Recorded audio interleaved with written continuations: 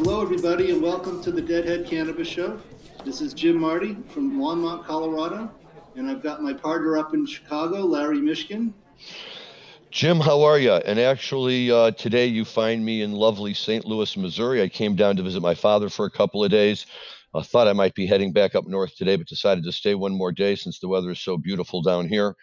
A rare day in St. Louis where it's 70 degrees and the humidity is actually below 50%. So very, very nice. But yeah, we're here. It's lovely. Nice to talk to you as always. We have our crazy, frustrating world of legal marijuana floating around on us, and the constant battle between appreciating the fact that our friends and fellow citizens can walk down to the local store or the local dispensary and pick up their marijuana for free, while at the same time grappling with the crazy government that can't quite seem to figure out, or maybe is unwilling to figure out, how to roll out one of these programs and avoid all the lawsuits. The latest in Chicago, Jim, is we had the awards, all the tiebreakers. The people who didn't make the tiebreakers filed their lawsuits. The governor came back and said, fine, we'll give you all a second chance to qualify for the tiebreakers. So they dismissed their lawsuits. Then a lawsuit was filed by the people that were already in the tiebreaker saying nobody else should be allowed in. That lawsuit is pending.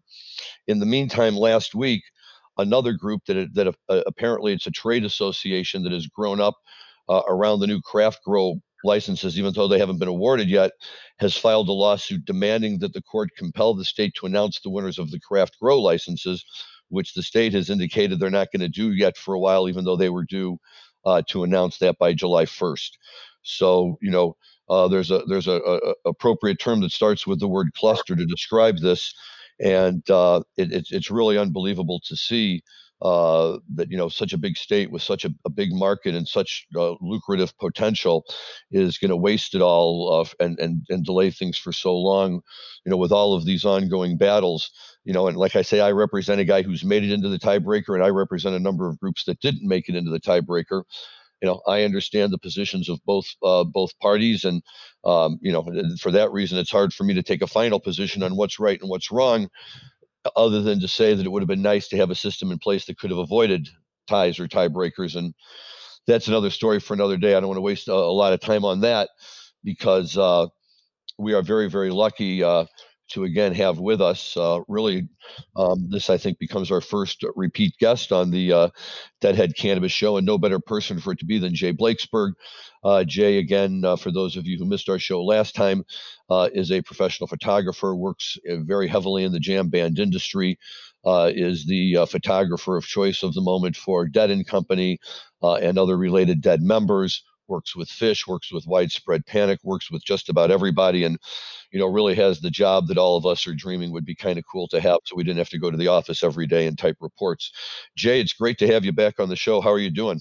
Doing great. Thanks for having me. What was all that stuff you were just talking about? Were you speaking in English or some other language? I'm not really sure if I understood anything you were saying. Oh, no, this is English. This is what happens when the government gets involved in legal marijuana and tries to decide who gets to sell it and who doesn't. Got it. Okay, I wasn't sure. Just checking. Yeah, and so Illinois has done a remarkably wonderful job of screwing things up, which, given the fact that it's Illinois, probably shouldn't come as such a huge surprise to any of us, but also given the fact that the governor really supports it and is looking for the revenue generated from that program to save the state from its miserable financial condition. I was just surprised that they really let it sink to the level that it has now sunk, in terms of the delay. Instead of these new adult use dispensaries opening up any day now, we still don't even know who's getting the licenses. So it's crazy. But like I say, for the rest of the people out there who can just walk down the street now and buy legal marijuana, they could care less. They're just happy to have a legal marijuana market. So we take it and we move forward. So here's my question for you, Jay. When we talked to you last time, we know that you do a lot of work with the live music industry, photographs. Sometimes you're doing the live video feed and stuff like that. But it all centers around this idea of there being live music. And for the last 7 to 8 months, there really hasn't been very much live music. What does a guy like you do during that time? Well, not a lot of shooting, that's for sure. I Hmm. actually did get 3 days of paid work, courtesy of the Hardly Strictly Bluegrass Festival. Uh, Nice.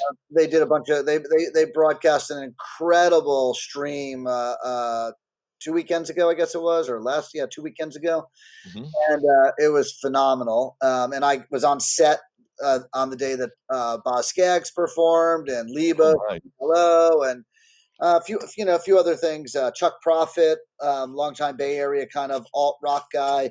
It was very cool. It was fun to be shooting, but yeah, I have not done a lot of shooting. So what have I been doing? I have been digging deep into my archives, trying to figure out um, what projects that I could do. So, like, I make books, right? I've produced, published 16 coffee table books of my music photography. And my last one came out exactly a year ago. It was the Jerry Garcia book. You can still Right. find that my website, rockoutbooks.com. And I actually just popped up a cool little bundle package for the holidays. You can get an 8x10 print and a book together for a heavily discounted price of what those things would cost individually. So go to rockoutbooks.com Wonderful. and check that out.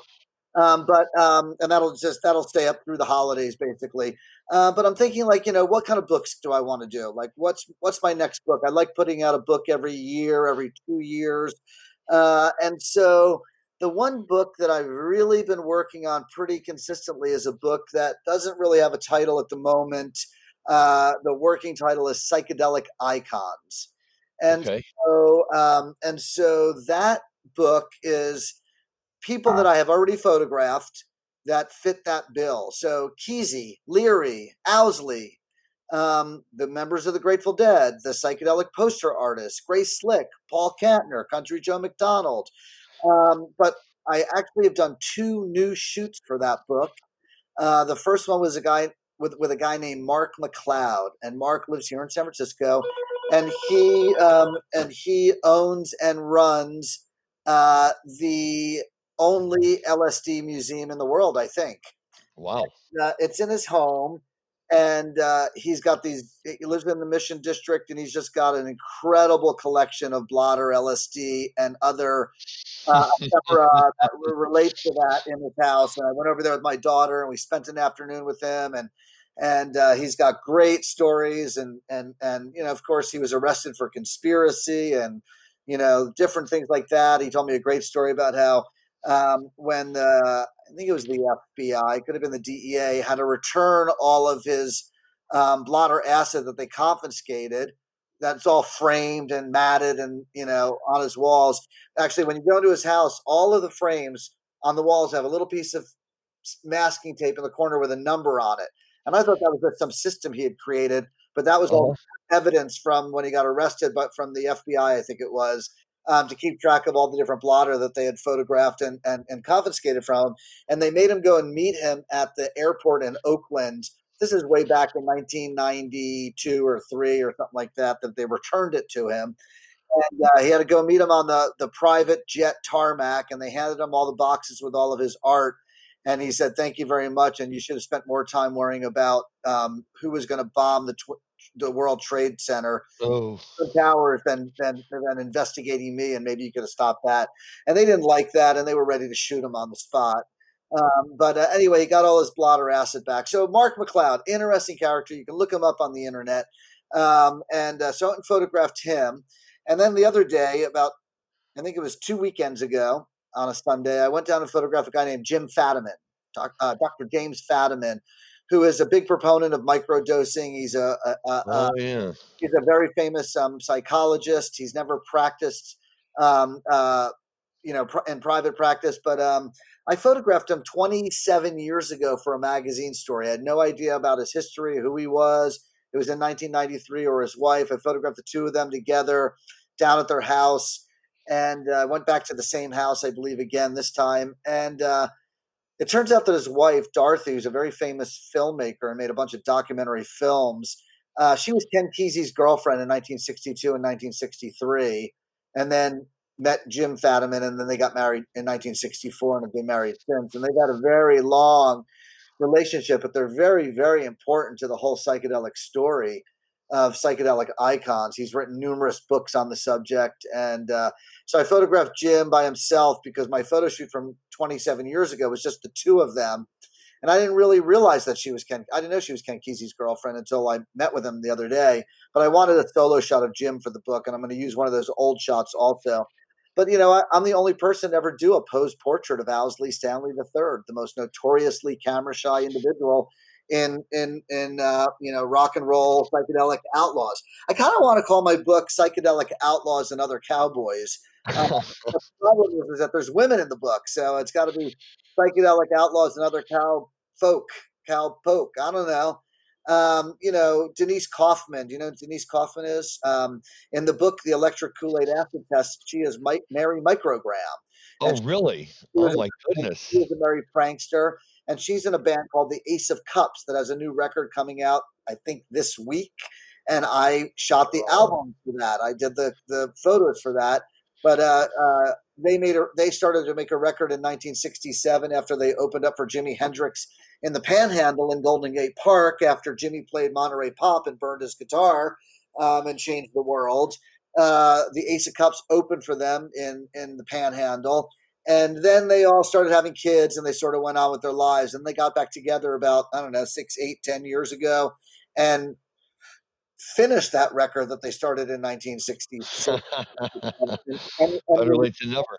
Yep, and they released it, and now this is their next record that I just photographed. So Denise is going to be in my book, Mary Microgram, Grace Flick, and we're not really interviewing people for the most part. The person who's writing it is a guy named Nick Merriweather, and Nick was the guy that was tapped to run the Grateful Dead UC Santa Cruz archives when they first opened it. Remember when they put a job posting up that said "What"? I do. Right, wanted, PhD level academic to run, who also is into the Grateful Dead to run the Grateful Dead archives. It was that damn PhD requirement that eliminated me.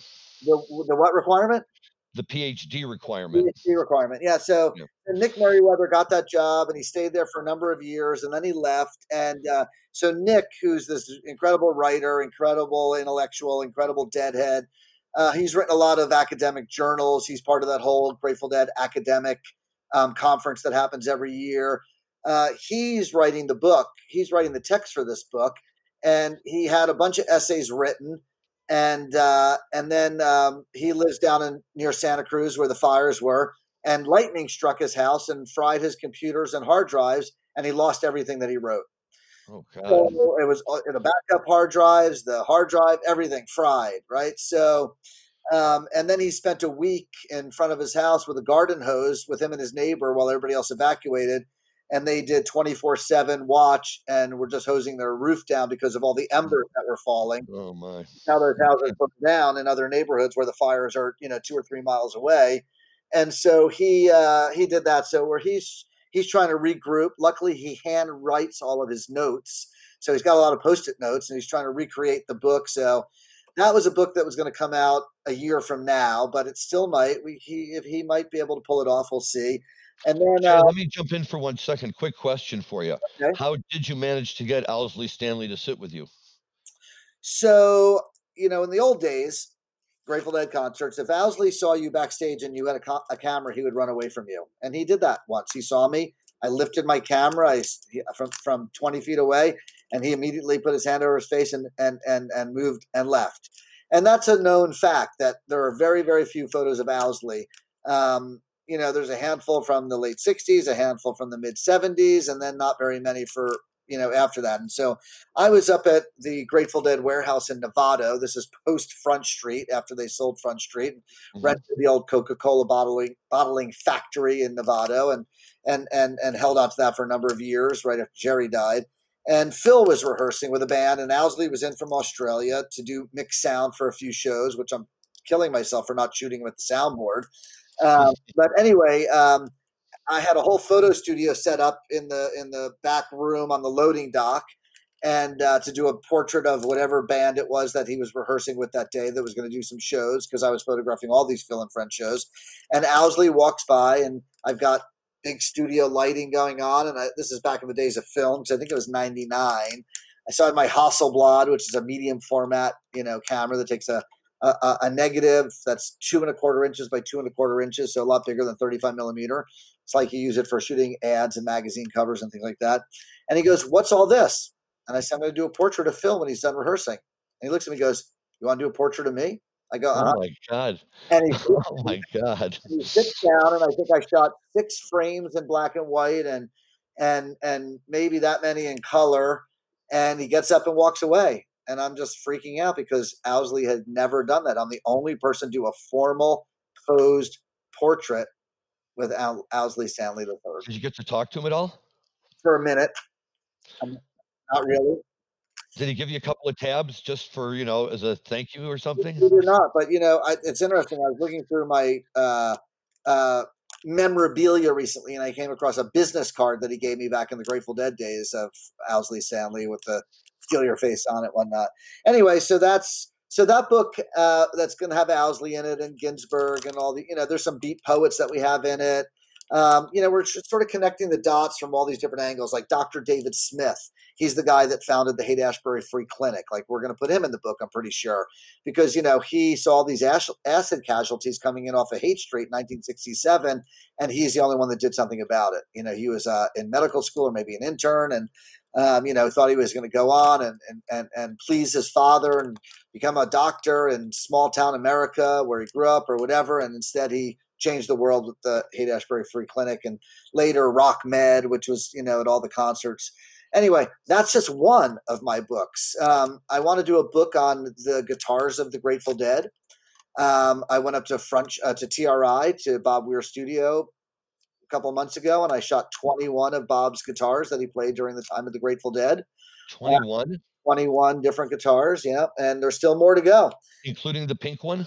And including the pink modulus, oh yeah. Okay, nice. And so that's another book project. That's a slow one, because like a bunch of Garcia's guitars are, locked up in vaults at the Rock and Roll Hall of Fame and different places. And, there was that exhibit, right? The guitar exhibit that was at the Met. It moved to the Rock Hall, and that's where Wolf is. And so because of COVID, it's all locked down. So I don't know when that owner is going to get that one back, or the Tiger guitar, I think, might be there also. So, and then there's some other Jerry guitars, the Alligator Stratocaster that Graham Nash gave to Jerry in 70 or 71 for playing on Teach Your Children. That one is here in the Bay Area, and a good friend of mine owns it. So that's going to be no problem to shoot that. Also, Jerry's acoustic Martin guitar that he played on Festival Express, and I think also maybe American Beauty and Working Man's Dead. That's here in the Bay Area. So that I have access to. So that's a project that's going to take a little bit of time. And then I'm thinking about doing a book on music festivals. And then the cool thing is, just about a couple days ago, I was down in LA this last weekend because I'm doing a documentary. I'm working on a documentary, and I was doing some interviews down there. I've done 21 interviews during the time of COVID. Just me, one-on-one, 2 cameras, 2 microphones. And that documentary is about deadheads and psychedelics and how you become a deadhead and why we're 60-year-old fans, and instead of having art on the walls like our parents had on their walls when they were 60s, we have pictures of the Grateful Dead or Widespread Panic or Fish or whoever else we love. And so it's a story about my photography and my adventure through becoming a deadhead, going on tour, getting out of jail, moving into the Bay Area, becoming me, taking pictures. So doing that documentary, and while I was in LA, about a year ago, maybe a little bit more at this point, there was an article that showed up in GQ magazine online. You can check it out. And it was an article about Dan Healy. You know who Dan Healy is? He was the long front of house sound man for the Grateful Dead. Decades, and a huge innovator in audio technology, really an incredibly famous person. Dan Healy discovered in a crawl space or something like that under his house, some storage space, 500 vintage Grateful Dead T-shirts. Okay, From what era? from the beginning. I think we Oh have the my very God. official Grateful Dead merchandise item ever. Wow. And so Wow. his daughter, Ambrosia Healy, who's in the music business, aggregated all of these T-shirts and a bunch of other memorabilia and brought them down to LA to where she lives. And she called me and said, what do I do with this? And she was gonna, she's gonna sell them because her dad needs, I don't know if he needs the money, but he deserves the money. He doesn't want them. Sure. So we're gonna make sure they get into the hands of deadheads. And vintage T-shirts are a hot item, right? I don't know if you know that. There's a big market for it. These $10 T-shirts, $6 T-shirts are now, some of them are worth $1,000. Yep. And so she didn't want to sell them or do anything with them until we could photograph them. And I said, I'm coming to LA to do some interviews for a documentary. Let's photograph the T-shirts. And on Saturday, I photographed 400 Grateful Dead T-shirts. That is so cool. And while we were doing that, we came across some real doozies. So you guys ever hear of a Grateful Dead concert at Cornell on May 8th, 1977? Absolutely. So he's got 4 or 5 never worn Cornell 77 T-shirts. Oh my God. Remember Watkins? Wow. Remember Watkins Glen? That too, with the Allman Brothers. It's got about 5 Watkins Glen original T-shirts. So there's a lot of really intense shit in there that we photographed. So then, that's amazing. At the end of the day, after we were ahead of schedule, we actually finished 400 T-shirts by about 5 p.m. instead of like 9 p.m. like we thought. Started about 10 a.m. I think we rolled in. And so anyway, she said, by the way, I've got some memorabilia here. That was Dan's. So we start looking through these boxes. So I come across a little bundle of 10 concert programs from a very specific show. Did you ever see a concert program from when they played in Egypt in 1978? Oh my God. I didn't even know it existed. Neither did I. Wow. So I took it out and I photographed it. Oh my God. Right. So I've got photographs of the original concert program, which is written in Arabic and English. So I photographed that. And then they had a box of backstage passes, like around 4,000 of them. And so we found all the backstage passes from the spring 77 tour where Cornell fit in. He has a full set of them, like 15 of each. Right. So we photographed all of those in a line, all in order, although I realized we put one of them out of order. I don't know how we fucked that shit up, but we did. There goes like the 23rd, 24th, 26th, 28th, and we put the 25th down by the 30th. I don't know how. Yeah. Anyway, we got all of those, and we just photographed a bunch of random backstage passes throughout the years. Found some Europe 72 backstage pass, or at least one backstage pass. Wow. I photographed a bunch of his tour laminates. Most tour laminates these days are like the size of like a baseball card or bigger. Right. The tour laminates, like in the 70s, were like, used to be. No. They were like 1 inch, 1.5 inches by like 2 inches. Oh. They were like little baby laminates, and in the 70s. And so, so we photographed a bunch of Dan Healy and his wife's laminates. And then this was a holy grail item. Besides the Egypt 78 fucking tour book, right? When bands go on tour today, everybody that's on the tour gets a tour book. And in that tour book, it's day by day. So here's what time load-in is. Here's what time sound check is. Here's what time curfew is. Here's what you're doing after the show. You're getting on your bus and you're driving 322 miles for 8 hours or whatever it is. You're going back to your hotel, and the next day is a day off, and you're staying your day off, and that's whatever it is. You're flying. it's got all the information. Dan Healy had the Europe 72 tour book. Okay. Now, some of you guys that I'm looking at on this little visual video thing that we're doing while we record have gray hair like me. So you guys might remember what a mimeograph machine is from when we were kids, right? Good smelling. Yeah. You get a good high off of it. This thing was, I believe these are mimeograph pages. Okay. in like a brown binder with like a metal clip that it's not punched, no hole punch, no 3 rings. It's just, so we just undid it. I just photographed all the pages, all the band members, all the family members, everybody's names, full first, middle, last name, no ramrod shirtlift, like Lawrence Leo shirtlift. I think that was, Right. with their passport numbers. Uh, exchange rates in all the different countries, what hotels they're staying in, who's bunking with who, the equipment manifests. It's got to be 40 pages, 50 pages, all mimeographed, all fading. You can barely see it, some of them, but I photographed that. Anyway, so that's what I did on Saturday. So we're thinking that's a book. Yeah. We're thinking that's a book, and I was just actually texting those folks and saying, I think this has got to be a book that's like the collection of Dan Healy, not just a bunch of random T-shirts, So I want to include some of this memorabilia along with the T-shirts because it's just and Ambrosia or Dan Healy just said the merch people or fans or whoever. The promoters. A lot of these T-shirts were promoters. One of them had like a weird thing on the back that said a Corky and Harvey promotion production. I think it was Corky and Harvey. And we didn't know what that was, and we found out Harvey Weinstein. No way. Yeah. Oh God. Yeah, because Ambrosia's husband's also in the music business, and he's like, I didn't shoot it. And he goes, oh, you didn't shoot the Corky and Harvey one? That's Harvey Weinstein's production company when he used to produce concerts back in the 70s. So anyway, so that's a book project. I already told you about. Let me ask you a question, kind of bring things more up to date where we're at now. Is what are you hearing about shows for 2021? Because obviously contracts are being laid about this time for spring tour, and well, I mean, I'm hearing the same thing you guys are. Like, first of all, our idiot in chief who doesn't know what the fuck he can do is with as far as being a leader of this country, besides sending out the secret Gestapo police to arrest protesters, sort of like Nazi Germany, 1937, thereabout.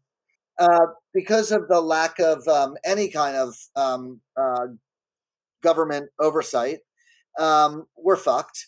So I would say it's a pretty safe bet that live music can't happen next summer. I'm not a scientist. I'm just a guy, but I read the news. I pay attention. I listen to Fauci. I pay attention to science. I just don't see. 2 of the big trials that were just canceled yesterday for the vaccine. I don't really know, but so I know that a lot of bands have contracts in place for next summer, and they already have backup dates later in the fall before the season sort of ends. And I'm sure that some of those bands have contracts for going into 2022 as backups. So my guess is, and again, this is a guess, I don't know anything. I'm just a fucking photographer, filmmaker, book publisher, is that, we're going to have a long winter ahead of us. That's not going to end with, and the thing that's so cool is, there's small concerts happening all over the place now at the end of the season here. The East Coast is way ahead of the curve. Warren Haynes has been doing shows, and Pigeons playing ping pong, and Goose, and Trey's doing his residency now at the Beacon. Yeah, but there's no audience there. I'm talking about shows with audiences. There's been a bunch of stuff going on with small audiences that I hear have been going really well, and small backyard shows. And I'm guessing that's going to continue, but I don't see anybody going to a 20,000 person amphitheater in the summer, let alone a 20,000 person indoor venue next summer. I would love for it to happen. I would love nothing more than it for happen, but I'm not holding my breath because I don't want to be disappointed. I hope and pray that by this time next year, I hope and pray by this time next month, we have new government leadership. Please, everybody, go out and vote blue like your life depends on it. It really does. I'm sorry for any of you conservative people, but our president lies every day. I don't know how you can support somebody like that. He was just officially endorsed by the Taliban and the KKK. So I don't know how you can support that either. Yeah, and so I'm sorry. I'm a liberal person, and I really love my country, and he is taking this country in the wrong direction, and I don't think that's the true essence of the Republican Party. And I don't have a problem with Republicans who are the true essence of being Republicans, but unfortunately, our president is going in a very bad direction. Um, I'll stop there. I'm sorry. Jay, quick question for you and you touched on it before that I wanted to swing around back to in terms of music for a minute. And we mentioned that the Trey shows are without an audience. And there's been a lot of that lately, right? I know that a lot of people have been performing without audiences. J-Rad just did a whole series of shows. And have you gotten involved in any of the streams of those or anything involved with that? Not really. I have I photographed the 3 days of Hardly Strictly Bluegrass.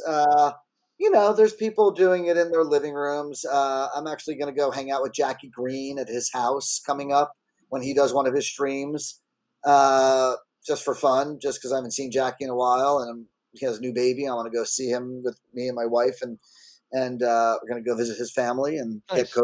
get some COVID tests beforehand.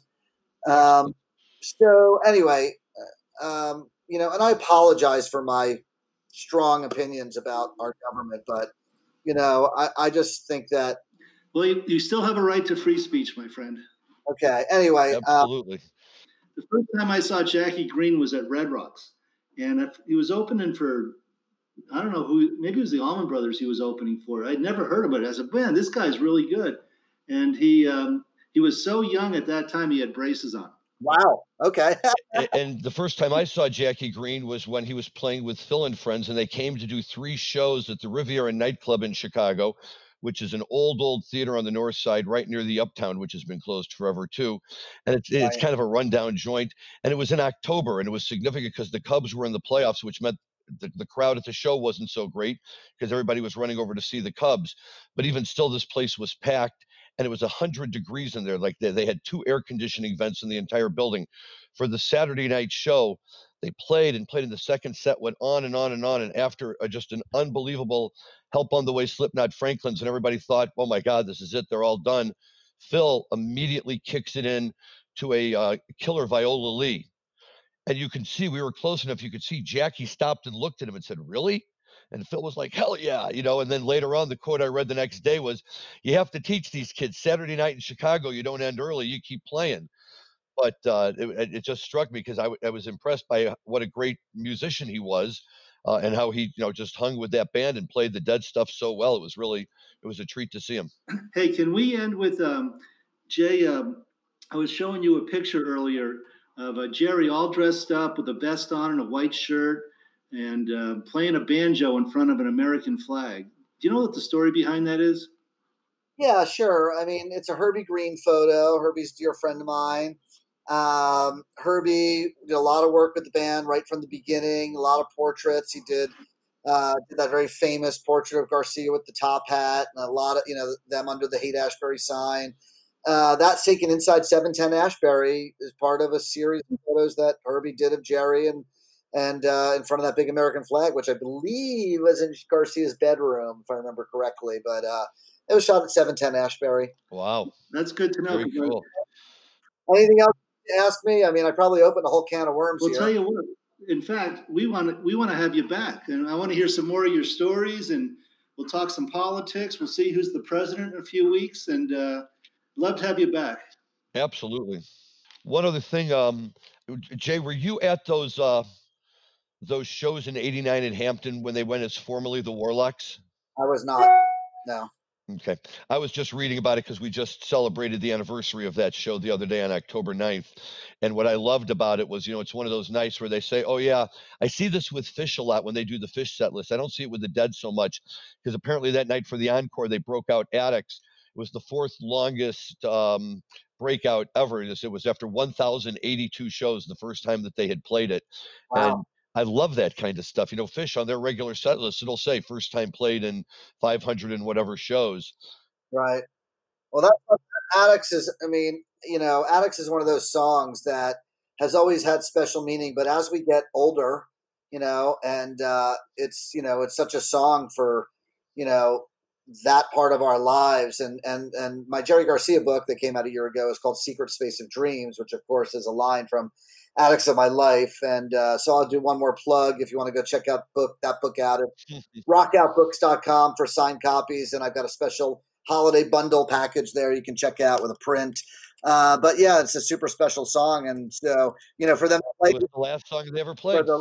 for them to play it, after not playing it for 1,000 shows or whatever it was, it's pretty remarkable and very meaningful moment. And, of course, now, 1 year after losing Robert Hunter, those songs that are so profound and have so much meaning. And I always say that, the songs of the Grateful Dead, as we get older, they all take on different meanings. Those songs mean something to us when we're in our 20s and something else in our 30s, something else in our 40s, and so on and so forth. And, those are, some of the most profound lyrics. I interviewed Blair Jackson for my documentary film, and I interviewed a guy named Bill Bentley, who used to work for Warner Brothers Records, Neil Young's publicist, in LA on my recent trip down there. And that was one of the things we were talking about is just, these lyrics, these profound lyrics of Hunter and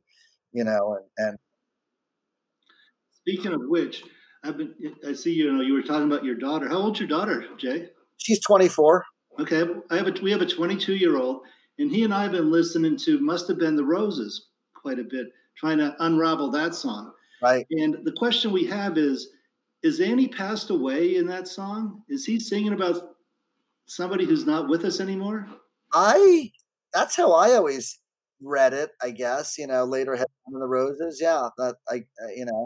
So, but my daughter actually, here's another little plug. My daughter also just started a new Instagram page for me. So I have my regular Instagram page, which is just Jay Blakesberg.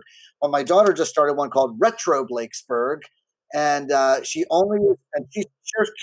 curating it, and it's only photographs that I shot on film, nothing digital. Oh, okay. So if you're interested in checking out a new Instagram page, go to Retro Blakesberg, and check that out there. So I'm going to make a plug for our son Jack Marty's band. He's in a Phish tribute band called Kings of Prussia, and they are actually getting gigs. We're going to go to one tomorrow night. Awesome. My new puppy's name is Wilson because he is the King of Prussia and the Duke of Lizards. So there you go. All right, everybody. We've run a little bit long, but this has been a fascinating conversation with Jay Blakesberg. And like I said, we'd love to have you back maybe in a month or two and talk some music, talk some politics, talk some marijuana laws and regulations. So, all right, everybody, this is Jim Marty thanking Jay to being with us today. Larry, why don't you sign us off? I will, Jim. Thank you so much from lovely St. Louis. First of all, thank you again to our great host, guest and friend, Jay Blakesberg. Always fun to have you on the show. Great stories that the rest of us, we don't even know the stories exist, let alone, what the stories are. So it's always wonderful to learn new things about our favorite band and some of our favorite stuff. We appreciate good political enthusiasm, and we're very happy that you could join us today. To everyone else, have a great week. Stay safe. Enjoy your marijuana responsibly, and we will talk to you soon. Thank you very much.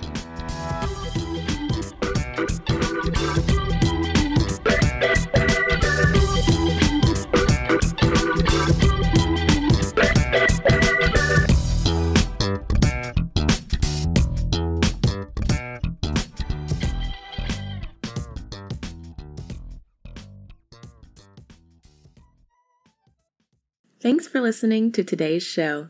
To check out more great cannabis podcasts, go to podconnects.com. Here's a preview of one of our other shows. I'm Josh Kincaid, capital markets analyst and host of your cannabis business podcast, The Talking Hedge, and newest member on PodConX. So come on over and check out The Talking Hedge. We talk about business news, interviews, investments, events, all that stuff. So come nerd out with me over at The Talking Hedge. You can find me at thetalkinghedgepodcast.com or on all your favorite podcast platforms. Don't forget to like, share, and subscribe, or don't. And I'm out.